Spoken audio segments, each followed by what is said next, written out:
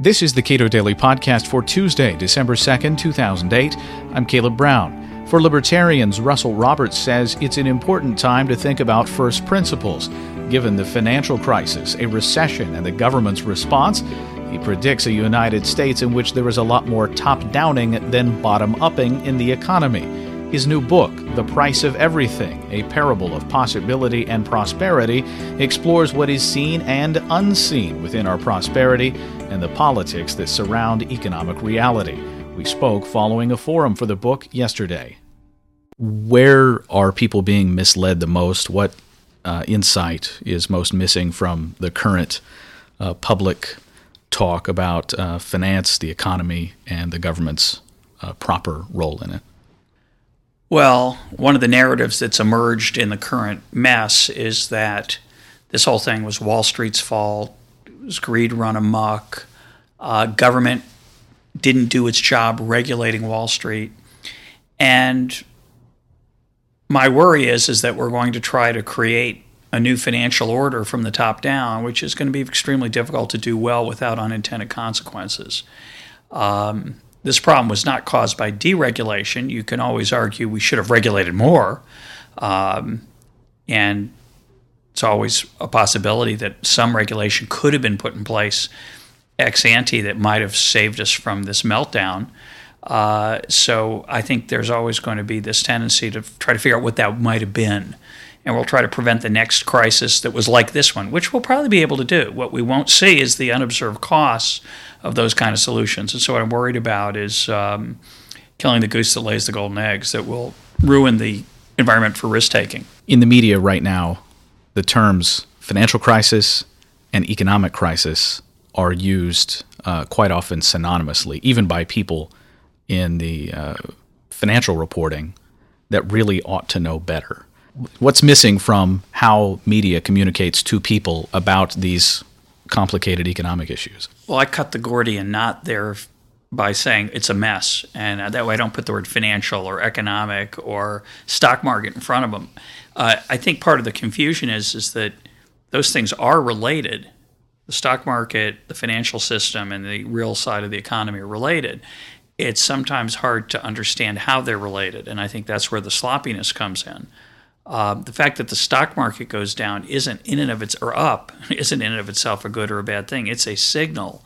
Of course, personally, we have our own individual stakes in it, many of us, so we are very interested in that. But that is not the real economy. And it's a measure of the real economy, but it's not the real economy itself. The stock market could go down, and the real economy could do well for a long time, and vice versa.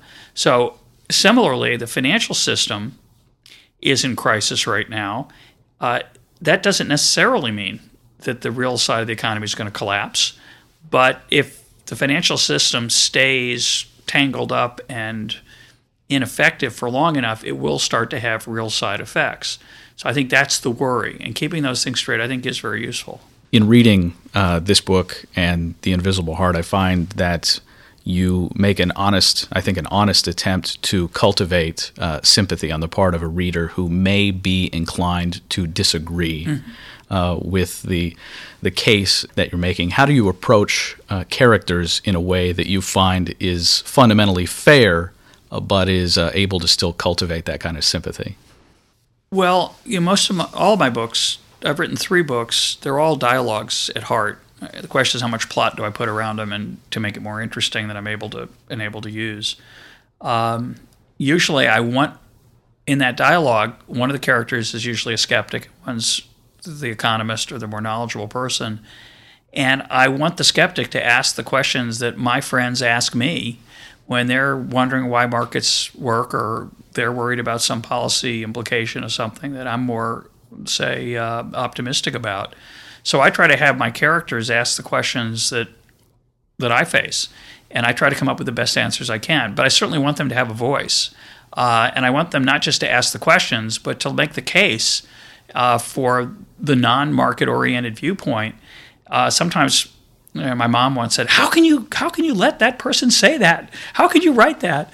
And I said, well, first I said, wait till you finish the book. But secondly, those are what real people care about and are worried about. And if we don't answer those arguments or sometimes admit that we're wrong, we're not going to get the hearing that I think our ideas deserve. So I think it's really important to be intellectually honest and empathetic to the other side and give their voice a hearing. I think our voice with theirs comes out pretty well. So I'm not worried about hearing both sides. I think it's really important. In general discussion then, among libertarians, you said we're in for some soul searching here at the forum. And as far as libertarians go in making arguments to people who are persuadable, where is the biggest failing? Where do libertarians tend to gloss over, particularly in this financial crisis, but more generally, where do they ultimately fail or don't care to make their case the best? Well, I think the soul searching has to do with the interface between private activity and public activity. I think we need to be as honest as possible about when there are negative consequences of private decisions. They happen. My book's about emergent order, which is about order that occurs naturally. Not all emergent order is good. Traffic is lousy emergent order. It's orderly, but it's not pleasant. And the reason it works out that way is the feedback loops that work in other situations aren't present there in the case of traffic. And of course, the standard public solutions to that problem of widening the road or more public transportation don't work either. But I think it's really important to be honest about when things work and when they don't work and where things have costs. And the human side of private decisions is both positive and negative should be talked about, because I see my mission as an educational mission in helping people understand how markets work. They don't work perfectly. And to pretend that they do, which sometimes our side is prone to do, I think we hamper our case. Just to take an example from trade and international trade, the idea that NAFTA would, quote, create jobs, I think was absurd. Trade doesn't create or destroy jobs. In the aggregate, it changes the kind of jobs that we do as a nation. And I believe that's a good thing, the freedom to choose the type of job and the products you buy. That's extremely important. But to suggest that it's always going to be good and ignore the hardship that occasionally happens when people make choices that don't help every person is a recipe for disaster. So I think it's important to be intellectually honest about how markets work, and they work imperfectly. I think they work a lot more perfectly than government, but there's a lot of things government does that help make markets work better. We should be honest about that. I'm not an anarchist. Russell Roberts is author of the new book, The Price of Everything, A Parable of Possibility and Prosperity. He's a professor of economics at George Mason University. He blogs at cafehayek.com and hosts the popular Econ Talk podcast. You can listen to the full book forum at our website, cato.org.